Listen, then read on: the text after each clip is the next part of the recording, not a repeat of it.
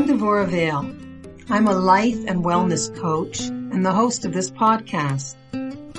Welcome to Accessing Your Best Self, a space meant for exploring the wisdom of Torah and its practical application for improving our character. All right, so we're going to be continuing this morning with our topic of taiva, translated in English usually as desires, lusts, whatever, but we are going to call it basically the ability to control our impulses, right? Some of us, just again, back to the chomer and the differences between people. Some people are just born to be more impulsive, right? Impulsivity can be an issue, right? They don't think things through. They are very driven to just get it done and do it. Just do it, as the Nike sign says. And of course, this can be a positive thing, because the opposite could be somebody who procrastinates and never seems to get anything done. But of course, we know that it can also be very dangerous because impulsivity, again, it's the idea of before the act, you really, really want it. You do it. And then after the act, you say, why did I do that? And so I think it was Rabbi Dessler said that when a person's experiencing this, it's like there's two valves, and the valve to their mind closes while the valve to their emotions and their desires opens. And so a person's not really functioning with all of their faculties in check or, in charge. So we were talking about the idea that we're made of body and soul. And because of that, Hashem made the world full of pleasures because the body needs them and we need them. And, pleasure is important for spiritual growth because when your body's satisfied and happy, when you give the body, so to speak, what it needs, when it's not feeling deprivation, and, of course, what goes with that is concern and worry over the material things of life. Do I have enough? Will I have enough on one extreme?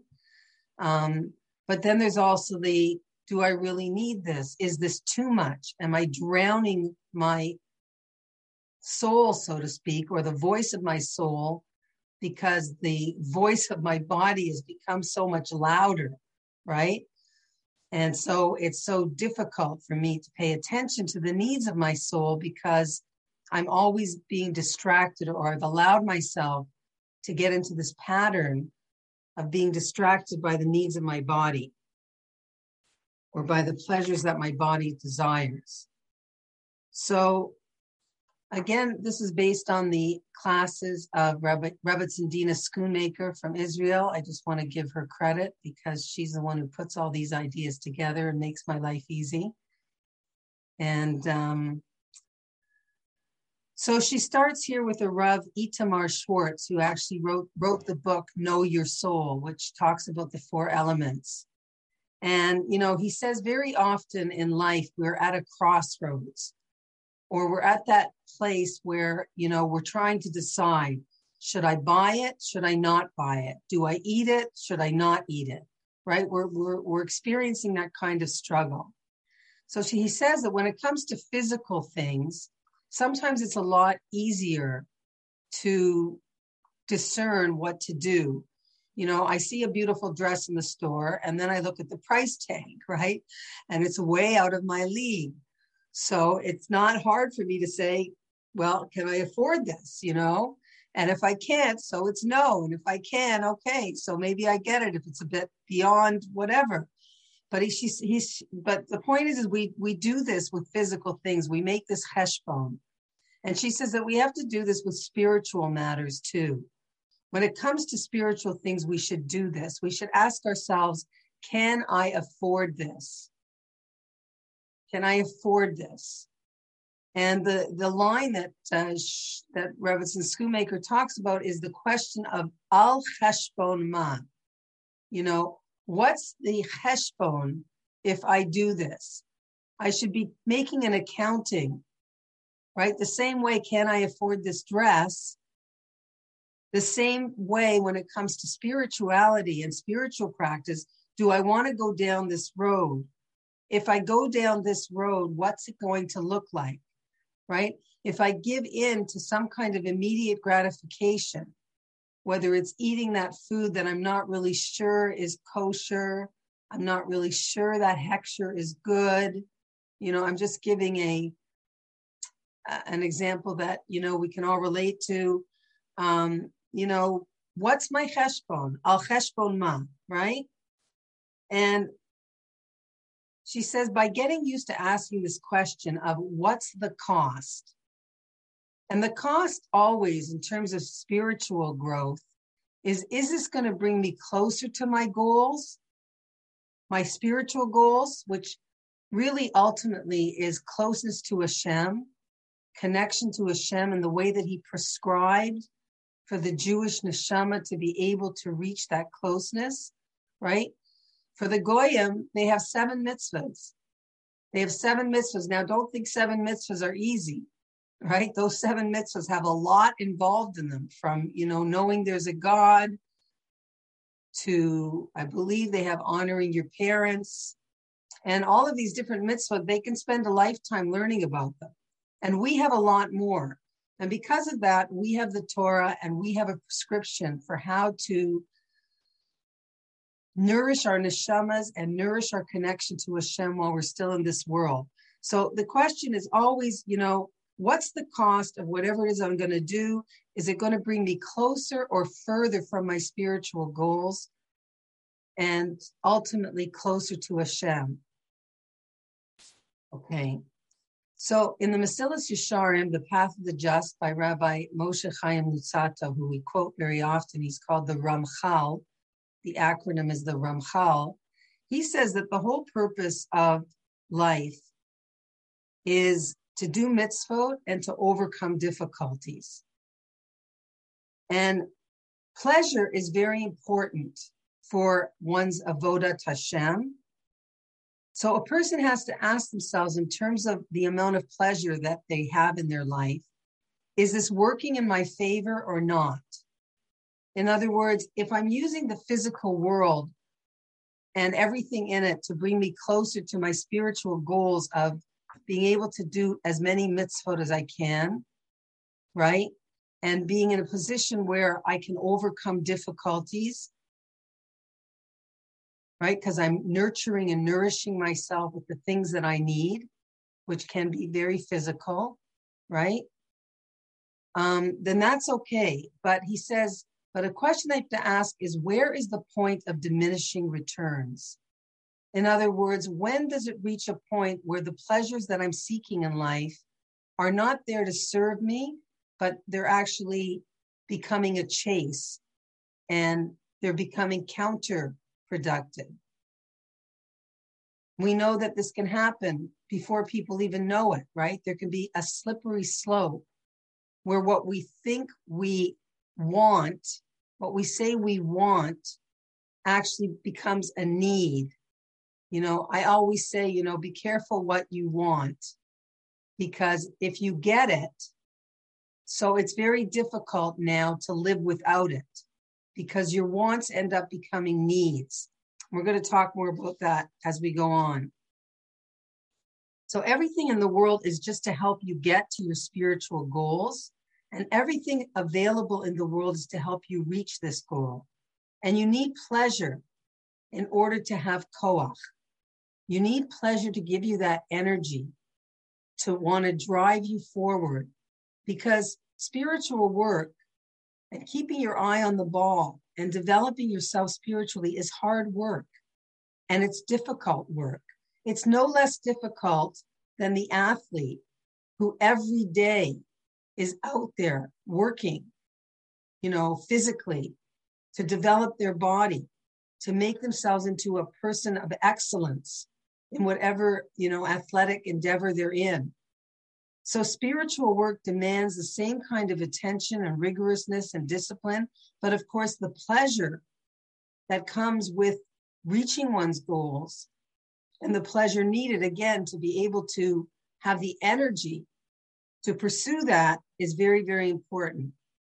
Because the prerequisite to developing oneself spiritually is calm and peace of mind to be able to accomplish your goals. And the pleasures of this world are here to make you calmer and help you reach your goals. So that's the question again, al cheshbon ma, that we have to ask ourselves whenever we take on another pleasure, right? Decide that we need this, we must have that. The question that we ask is this pleasure going to help me reach my spiritual goals?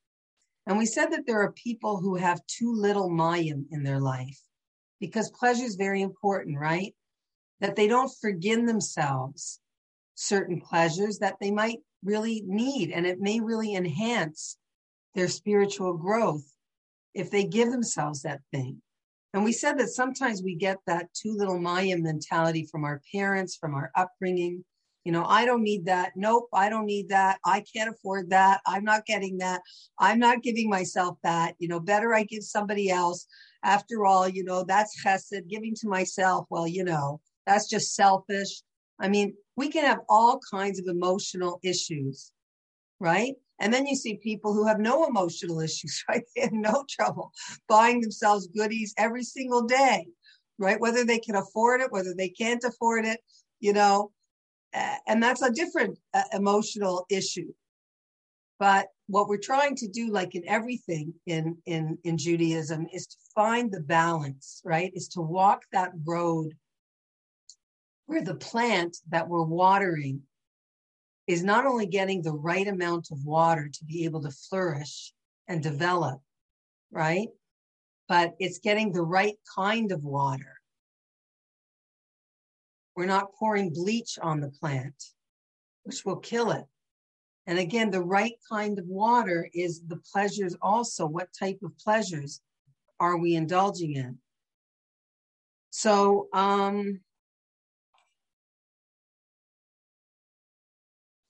So one of the examples that Dina Schoonmaker gives is that when she was younger, you know, she was starting a family and she always felt, I don't need any cleaning help. You know, I don't need any cleaning help. I can do this all myself. I don't need a vacation. And she said a lot of times, you know, what happens with spiritual growth, especially with young people when they go to seminary or the boys go to yeshiva, they become real ascetics. You know, they go to the other side of as little water as possible. And, you know, especially today, a lot of kids come from very affluent, cushy type of places. Not everyone, but, you know, one of the messages that they get in seminary and in Israel, and they see people living with less, and they see people living a kollel life, you know, is, you know, it's not good. I have to get rid of my pleasures. And sometimes their fault is they go too far to that side. But sometimes, as the Rambam says, you have to go to one extreme in order to come back to the middle.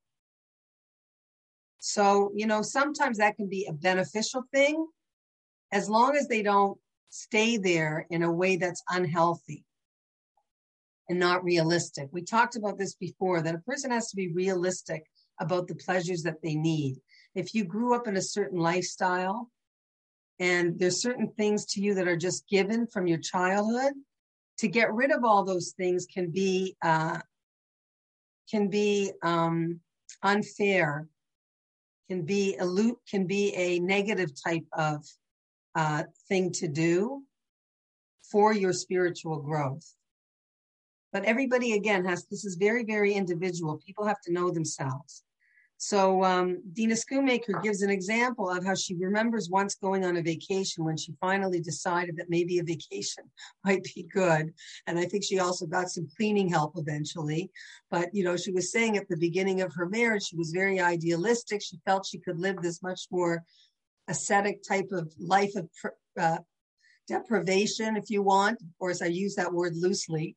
But she said she went on a vacation. She took her notebook with her, and she said the vacation, which obviously is a good thing to do, because if you're going on a vacation, right, not to escape life, but to recharge yourself, to be able to come back to your life in order again to take on spiritual growth, mitzvot, to become a better person, to work harder on yourself in that spiritual, rigorous exercise that is, living a life of Torah, then of course the vacation is part of your avodat Hashem.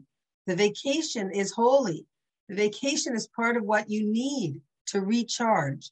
So she said that she remembers that when she was away on this certain vacation, she got so much clarity about how to change her life when she would get home.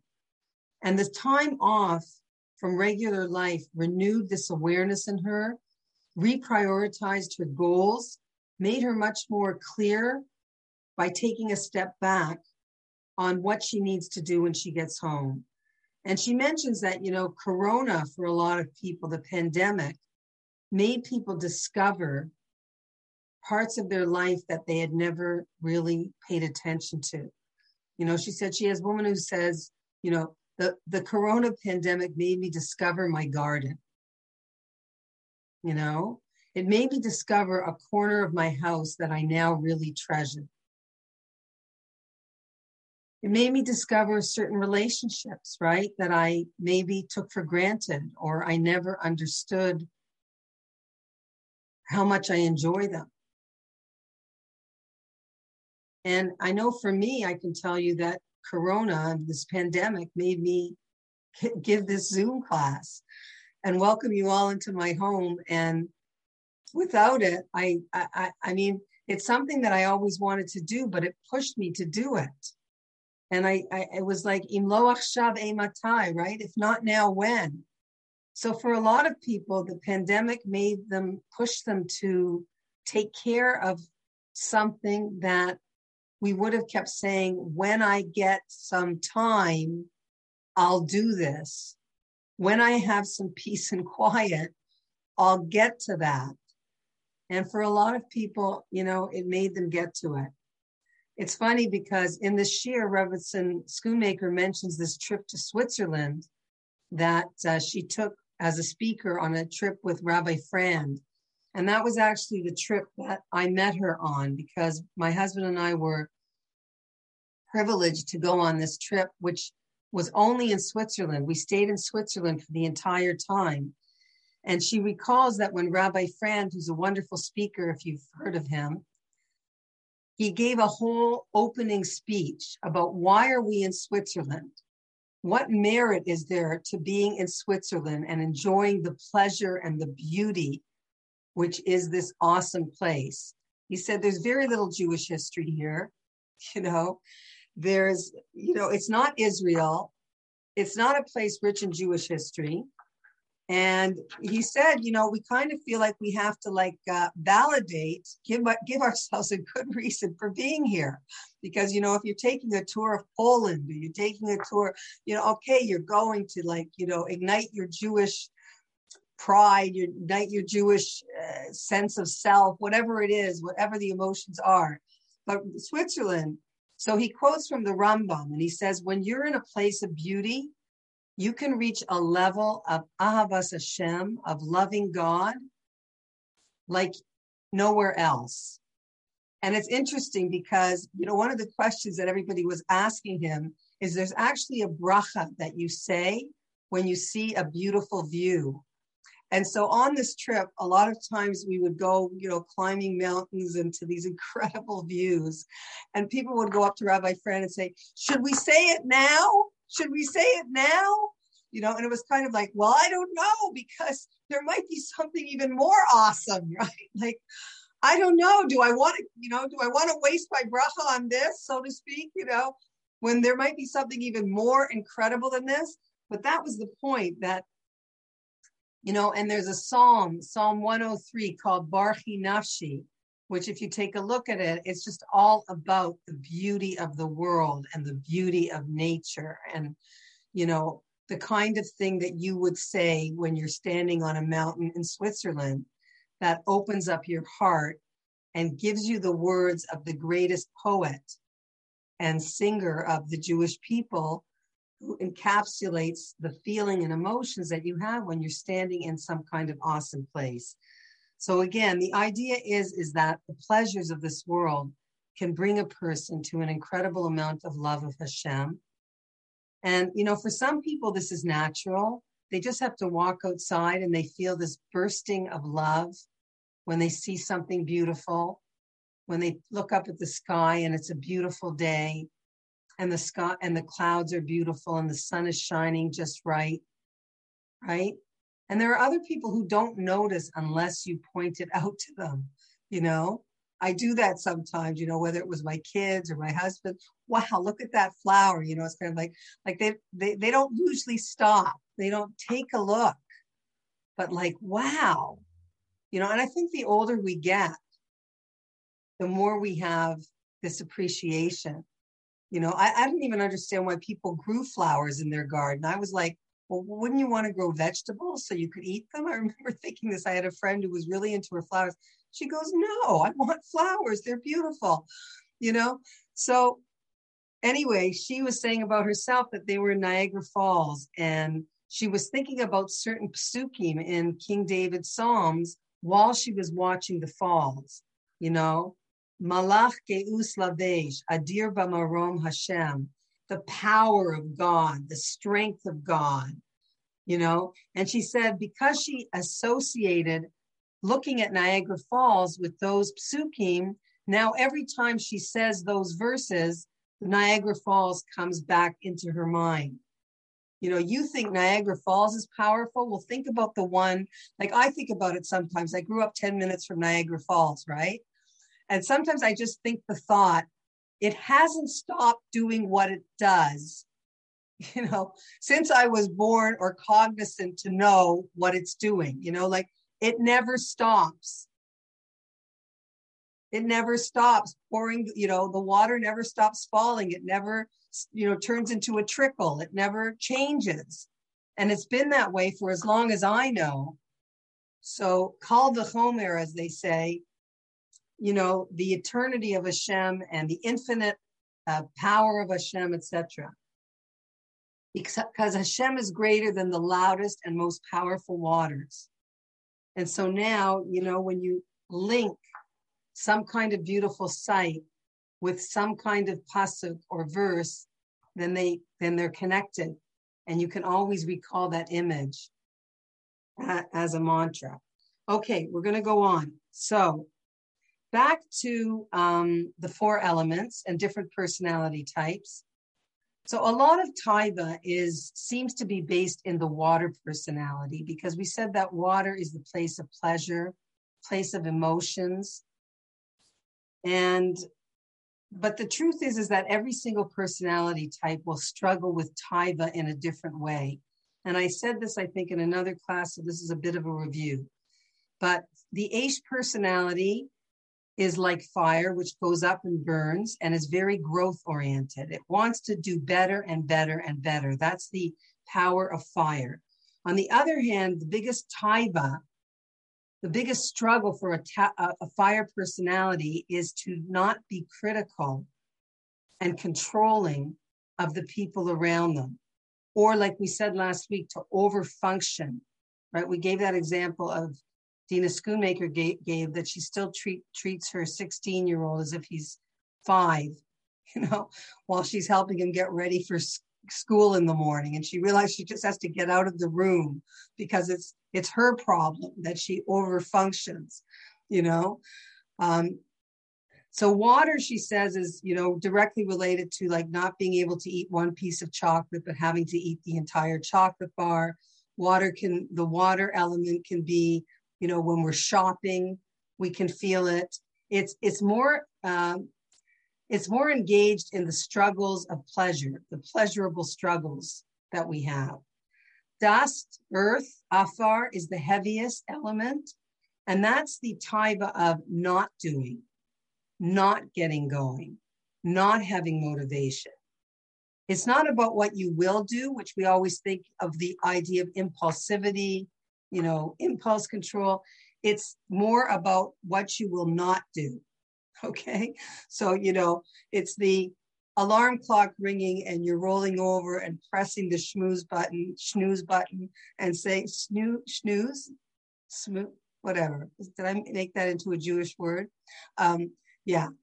Pressing that button and saying, okay, I got another 5 minutes, right? It's the mother on the couch who's exhausted and her young child is unraveling masking tape. And she's like, I'm sorry, I can't get off the couch. I'll just buy a new roll of tape. Do whatever you're doing, right?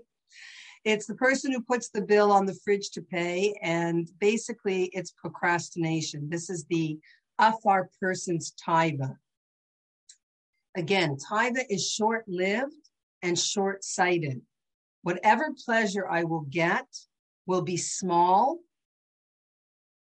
will be fleeting, and I will ruin my goals, okay?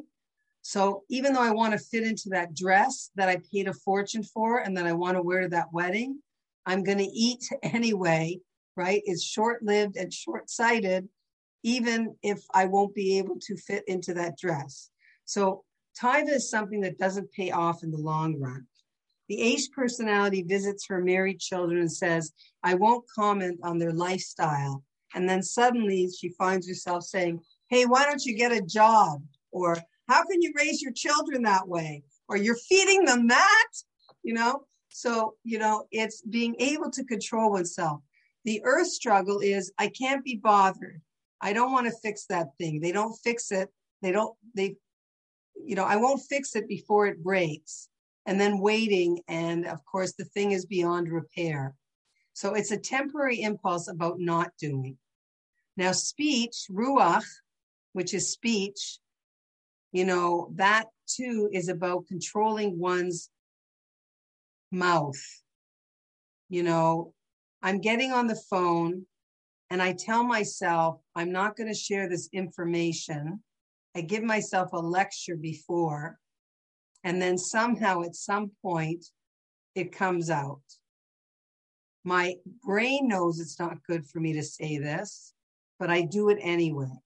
It's like that expression, a moment on the hip, a moment on the lips, a lifetime on the hips, right? We can say that about any aspect, that it's not just good physically.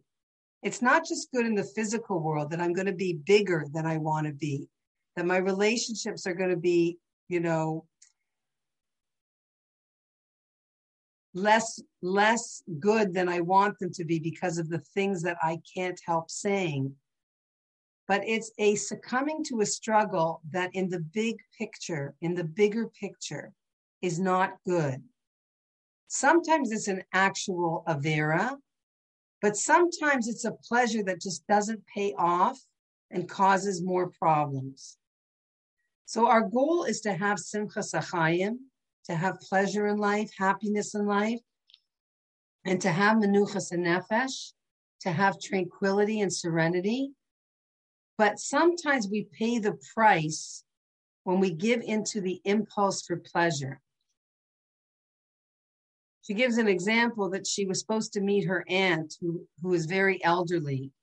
And I guess this is one of her struggles, but she was in a store and she was shopping and she was very involved in her shopping. And she kept looking at her watch saying, I have more time, I have more time, I have more time, right? And in the end, she said she was supposed to be at her aunt's at 3. And, as people get older, they wait and get ready 3 hours before for the date, right? So she said not only was her aunt ready and waiting for her at 3, but she didn't get there till 4:45. And of course she felt terrible and her aunt wasn't too happy, but she realized that she had been caught up in this incredible taiva of shopping, right? And you can replace that with whatever gets you down that rabbit hole, right? And she couldn't pull herself away from it because the seichel shuts off, the mind shuts itself down, and the emotions take over. Okay, so this is an interesting thing. It says in the Mishnah, Kina, Taiva, V'kavod, in Pirkei Avos. Jealousy, Taiva, desires, and Kavod remove a person from the world. Motzi'in es ha'adam min ha'olam. So Kavod comes under Taiva and gets its own category. But Kavod is a very big Taiva. The desire for honor, the desire for other people to respect you can be part of that taiva. So let me explain how.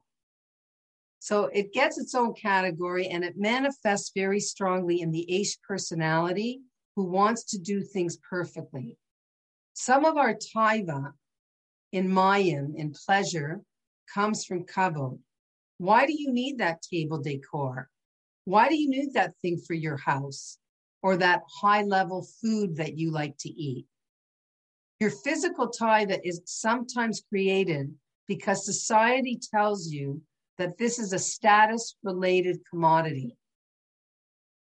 So a lot of times it depends on your homer whether you need that thing out of kavod or because you happen to have very high aesthetic sensibilities. You like things to be just so. For you, it's important that you surround yourself with beauty because that's what you need to accomplish your spiritual goals. But what Dina's saying here is that often we're driven to get those physical things because of status, because of the honor that we think it will get for us from other people, because that's what other people have, that's what other people do, that's what other people eat, whatever, okay? So a person has to be honest with themselves. Why do I need this? Why am I getting this? Is this for me or am I being influenced by the Schwartzes down the street, right? Or keeping up with the Joneses? Or somewhere in my mind, it's linked to kavod and to the desire for kavod. So we have to understand that there's a proper use of enjoyments of the world. If it gives you tranquility, right, that extra thing, that extra pleasure, if it gives you what we call in Hebrew, yishuv hadas, and nachas ruach, a serenity, so that it gives you that energy again, the pleasure drives you to want to do more in your avodat Hashem, to do more mitzvot. You come back from that vacation and you're refreshed and you just want to take over the world and do chesed for everybody or, you know, do your job better, be kinder, whatever it is, then it's good. Or are you visiting all the stores to take you away from your avodat Hashem? In other words, are the pleasures a distraction for you, are an escape for you? Right? There's a whole multi-billion-dollar industry which is built on escapism. You know, we just have to turn on our TVs or look at the ads in the mall, and it's all about escaping from the inner self to piling on external stuff that tells us this will make you happy. If you have this, if you have that. Even in the religious magazines today, people talk about the terrible ads, you know, that, you know, will have this, you know, sheitel that costs an arm and a leg. And the ad will say, you deserve this, right? Or it'll be a whole page of a piece of meat, a steak, right? You deserve this. So even in the religious world, which is very much influenced by the secular world, we're being bombarded by these advertisements, by these notions, by these statements that tell us, if you don't have this, you're not worthy of kavod, right? You're missing the point of life. It's all about seeking status and fulfilling the needs of your desires, giving into them. Now, again, there's an idea of this in Judaism. We have an expression that says a beautiful home with beautiful vessels inside of it widens a person's mind. There's an idea that your Shabbos table, of course, should be gorgeous, right? Pesach, you're supposed to use the best. If you have silver and gold, that's the time to take it out. If you can afford beautiful clothing and a new sheitel, that's the time to buy it, right? There's an inyan in the Gemara that a husband's supposed to buy his wife a new piece of jewelry or clothing every yontiv, right? Well, you can add up all those yontivs. You can have quite a collection if your husband's really religious, you know, whatever. That's when you want him to be really religious. Anyway, so you're supposed to, it widens a person's mind, like we're saying it, but you have to ask yourself, why do I want this? Am I doing it for others? Am I doing it to show off? Am I doing it to brag? Am I doing it because I want people to notice my huge ring on my finger? You know, why am I doing it? Or is it something that I need for my avodas Hashem? And again, you know, the beauty of Yefet dwells in the tents of shame. This is one of the brachas that was given to Noach's son, to Noach, right? That there is a place for physical beauty and pleasure in this world, as long as we're elevating it to a higher place, as long as it's a means to an end and not an end in itself. So a lot of times we have mixed intentions for wanting things. Sometimes we have it for the right reason, and sometimes we don't realize unless we really investigate and inspect ourselves. And this is what Musar is about. It's about asking yourself, al cheshbon ma, do I really need this? Why do I want this so badly? Is there perhaps a reason because I saw my sister has it or my friend down the street has it and now I can't live without it?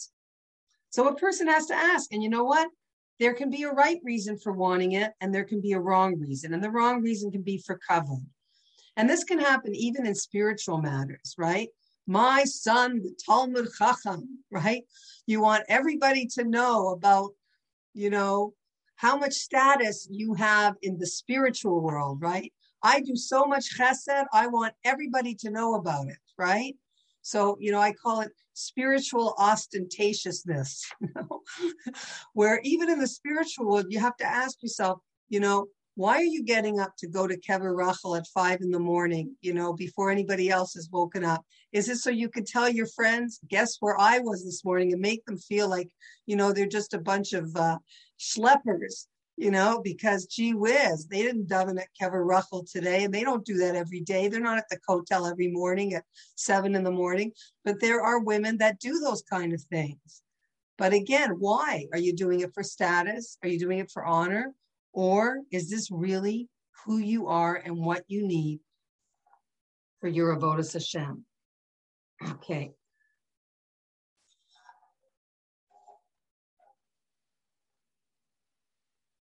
So a person has to ask themselves, again, Homer means that some people do have a lower standard aesthetically, and they don't need so much. They really don't need a lot of physical stuff to make them happy.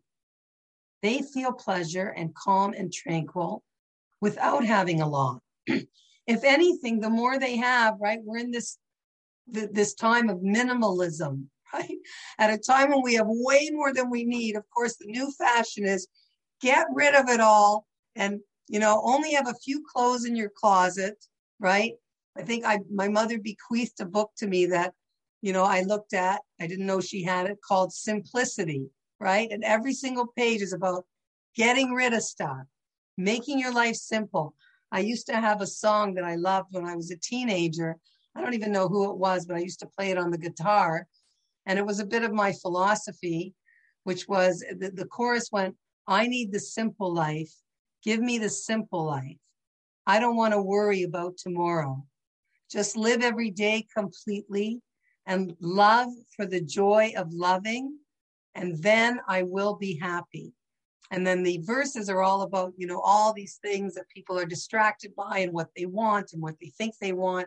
And they've got to go to the moon and they got to go to Mars. And it's over there and it's out there. And we more.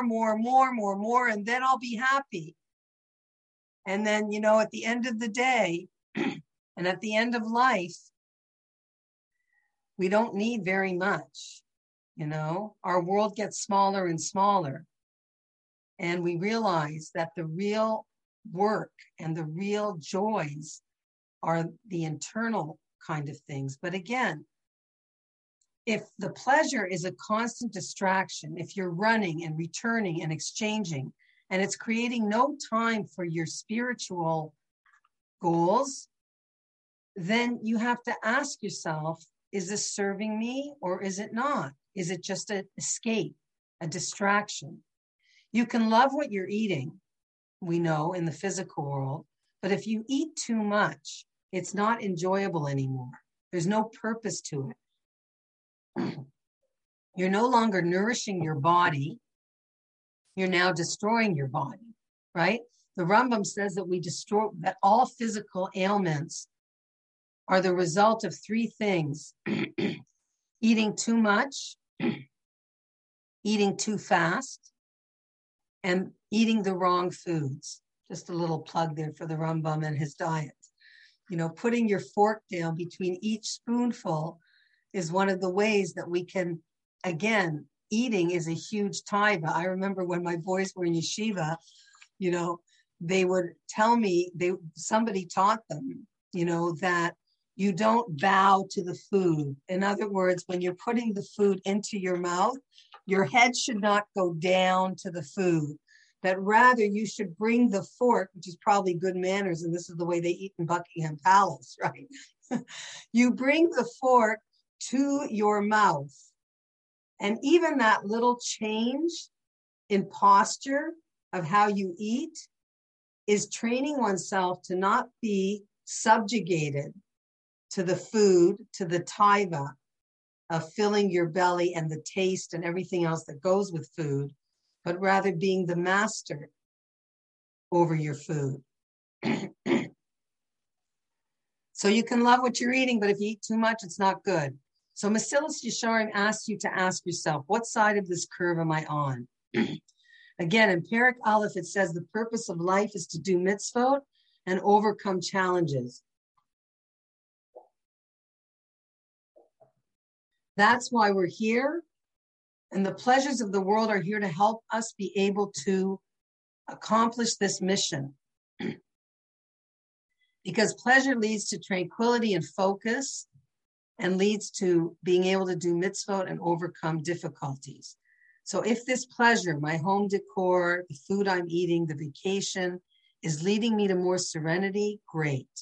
But if it's leading to a place of diminishing returns, right? And you got so used to this high standard of food and drink that if you don't have it, you're going to be dysregulated, right? If you don't get your coffee your way, exactly, you're going to be a mess for the rest of the day. Then you know you become a slave. Your wants have turned into needs. And you can't function unless things are exactly the way you have it. My coffee my way, my mattress my way. I can't sleep on this. My pillow, oh my gosh. My husband said my memoir is going to be called In Search of the Elusive Pillow. You know? But it shows that you're too attached to it if you're bent out of shape because of it when you don't have it. And this is a red flag. This is letting you know, right, that there's an issue here with this pleasure. I've got to become a little less dependent because what if I don't have it, right? I mean, I don't know if it's true, but I remember they said that, you know, some of the people who did not survive the Holocaust or who were the first ones to go were the ones who led more pampered lives.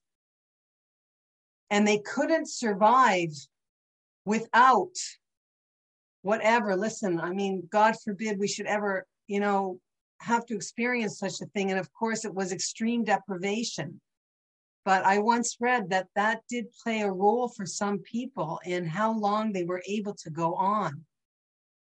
So a person who gets into a constant rat race of keeping up a standard and being involved in it, and they're putting so much effort into maintaining a standard, how can they possibly have menuchas and nefesh? For my avodat Hashem, I'm so busy with my curtains and my flowers and my, you know, I once was in the nail polish place and one of the nail polish ladies, you know, one of the ladies who does everybody's nails, unfortunately, this was a Jewish place, but, you know, it could have been a non-Jew, whatever, it doesn't matter. She said that she has customers who are so crazy that they can't sleep at night because the nail polish color fashion changed while they were in bed that night.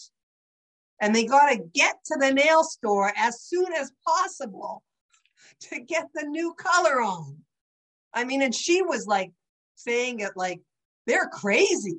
You know, I mean, she likes the business from this woman, obviously. She's probably keeping her in business, you know. But she understood that's nuts. Okay, so the question is, you know, when are you a slave? Okay. And what happens is if you have a certain standard, you know, from there, it's a slippery slope. If you can't live without it, it can actually lead to wrongdoing, to stealing, to false oaths, and to other sins. For example, the addict who ends up shoplifting to maintain his substances, the kid who takes money out of his parents' purse, not because he wants to steal, but he has an expensive habit that he has to, right? I remember in one of my first Rebbitzin jobs, one of the women's from my community, and it was a very wealthy community, you know, she was telling me about her daughter and the credit card, you know, that her daughter just spends like crazy, right? They lived in, she was in Manhattan all the time. And what should I do? I've created this monster. I can't really, I don't, you know, I mean, I didn't really know what to tell her at this point. But again, it's not that the child is evil, but if you have certain habits that you get into, that's the place of diminishing returns.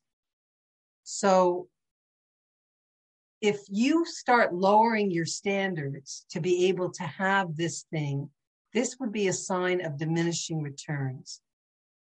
So she gives an example that's interesting. She says, you know, somebody told her about this mother who's always running late, and she always ends up asking somebody else to pick up her kid. Now, when she's running late, she's usually at the mall, okay? So she'll say something like, you know, I'm in the mall, and, you know, do you mind picking up my kid from preschool? So this woman in her group in Israel was saying, you know, it really bothers me that this friend, like, it's not like she's at the doctor's office and she's running late, but she's at the mall, okay? And she says, could you pick up my kid? And she says, you know, if you ask this woman, do you believe in leaving young children without a ride? She would say no. Or, you know, do you believe in making the teacher have to wait longer for you to get there and she can't go home or she'll miss her bus? She would say no. Of course I don't believe in that. But unknowingly, she's lowered her standard of what she really values, what she really believes, because of her taiba of having to be in the mall, right? So, you know, if you asked her, is this what you believe in? Do you believe that other people should pick up your kid, or your kid should be always feeling like, I don't know if mommy's coming today. I wonder who I'm going home with, you know? No, that's not good.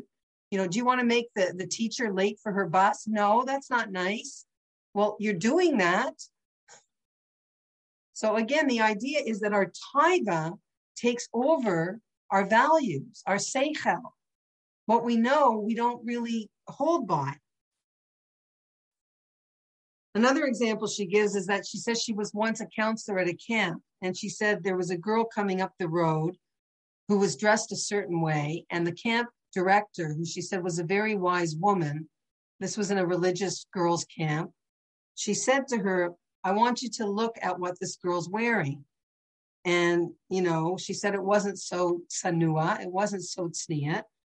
And she said to her, I want you to know that this girl has no idea that what she's wearing is not, you know, like up to standard. She said some designer in Paris decided what she should wear. And, you know, because of it, she's lowered her standard, right? And she doesn't really know that. I mean, they're not always aware. But the point is that often we lower our standards based on other people's ideas, even if it's not really what we believe. So she said, for example, you know, if you go to Pesach hotels, there's a lot of different types of Jews there, and there's different levels of tzniut.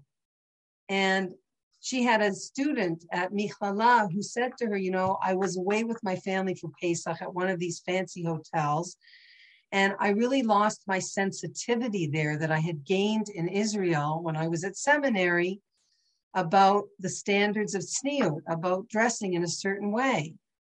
And anyway, she said it was unbelievable, but she had brought all these clothes with her from America that she'd bought when she was home for Pesach.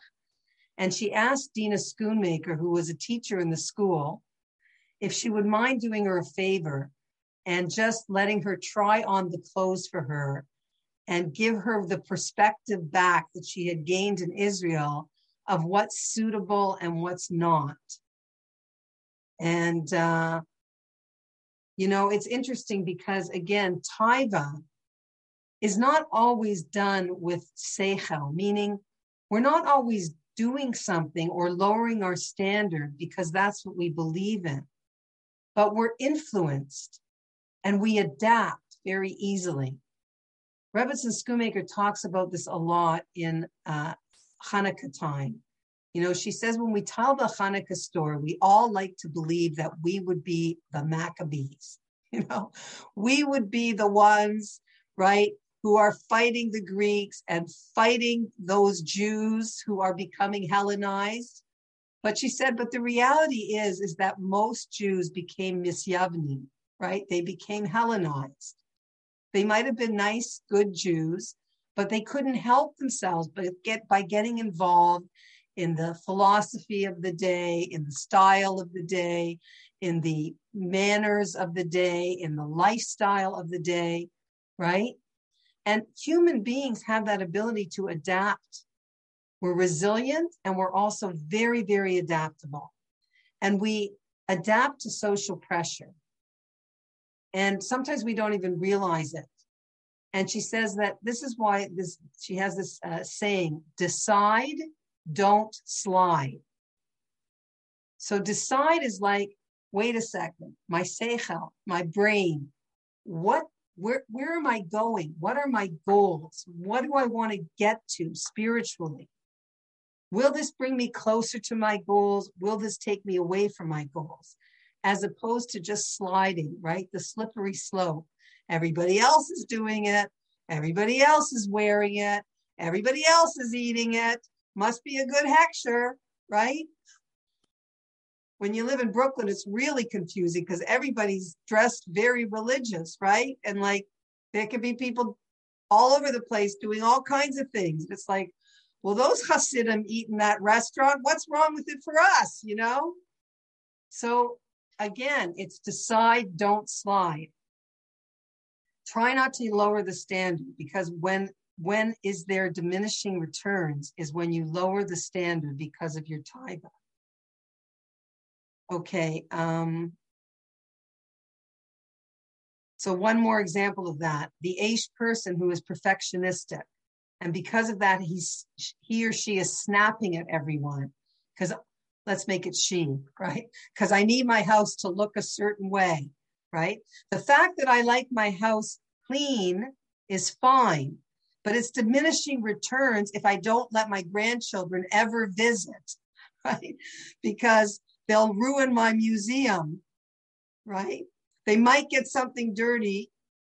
They're going to have their fingerprints all over my coffee table that was just cleaned by the cleaning lady yesterday, right? Perfectly.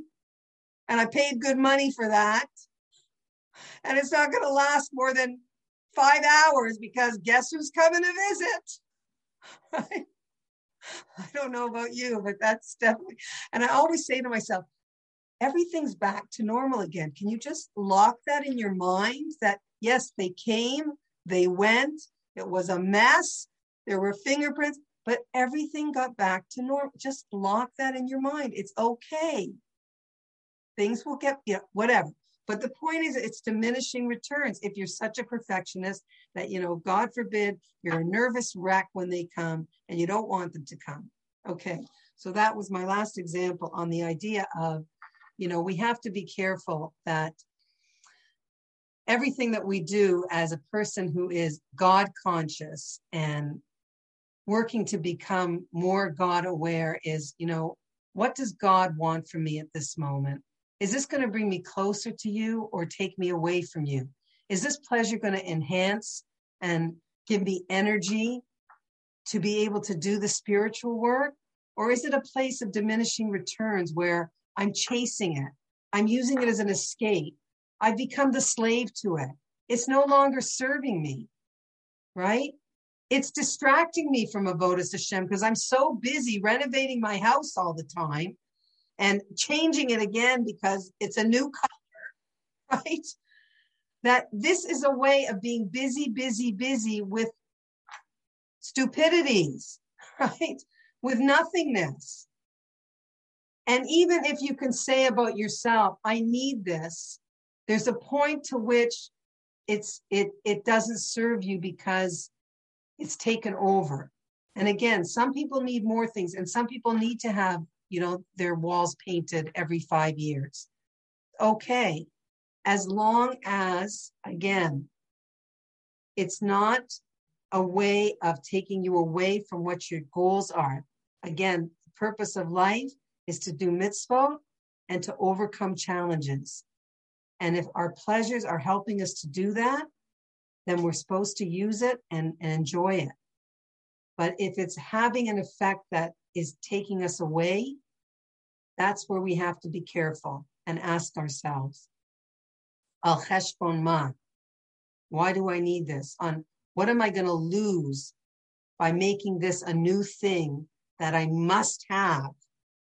And without it, I don't know how I'll go on, right? Once I put this new pleasure in my life, realize now you've become dependent on it, right? I always go away at this time. We always go on vacation 6 times a year. Well, now you've created a certain standard where it's going to be difficult to go lower than that because you become dependent on it. Okay, ladies, I hope that I made this point clearly. I'm making it for myself as well. And thank you so much for coming on, and have a wonderful week. And great to see all of you. Any comments, questions? Thank you, Devorah. This beautiful class as always. Thank you. It's Toby. Thanks, Toby. Thank you. Oh, I wanted to send a shout out to another Toby, by the way, who, if you remember last week, I couldn't record. So it was like, I couldn't record. I said, okay, so what? So it's not going on the podcast, so people won't listen, whatever. And then all of a sudden I got an email in the middle of the afternoon by somebody who I didn't even know who it was, but she comes on the class sometimes. Maybe she's on now, I don't know. And she said, would you like a recording of your class today? And I was like, what? She goes, I recorded it on my cassette player. Now she lives on my street, like 1 block away. She said, if you want, you can pick up the cassette. So I picked up the cassette, and then I had to email her back and say, can I pick up your player too? Because I don't have a cassette player anymore. So that's how I was able to tape last week's class, which sounds very tinny and it's not very good quality, but for some reason, it looks like a lot of people are listening to it. It's a class called What Makes You Tick. And anyway, so thank you to Toby, who quickly grabbed her cassette and recorder when she heard me saying, oh, guess I'm not recording, and actually rescued that class from the dust heap of whatever, I can't think today, anonymity or whatever. Okay. So where can you get the recording, Devorah? Well, it's on my Where can you get that one? Any podcast station, Accessing Your Best Self. You just go get a free app, right? And you can download it. Okay, thanks. Okay, or I can send it to you, Harriet, whatever you like. Yeah, could you send it to me? Sure. That would be better. Sure. Okay, and anyway, thank you for coming on, and have a wonderful week. Very inspiring. Thank you, Devorah. Thank you. Thanks so much. Bye. Take care. Bye-bye. Take care. Thank Bye-bye. you. I'm Sarah Nicha. Good day. Good day.